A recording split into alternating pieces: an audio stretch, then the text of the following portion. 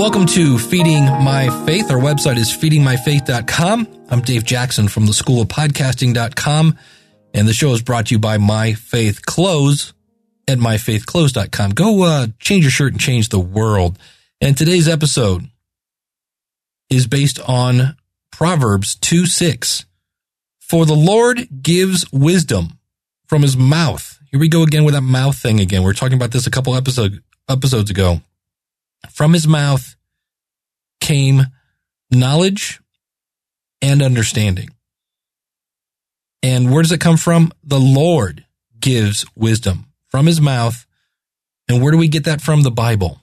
And that's kind of why we're doing this podcast. Just a quick little reminder to get into the Word, remind us of those things that sometimes we forget, the things that the devil wants us to forget, and to allow us to freak out and allow us to forget where we're headed, what our purpose is for.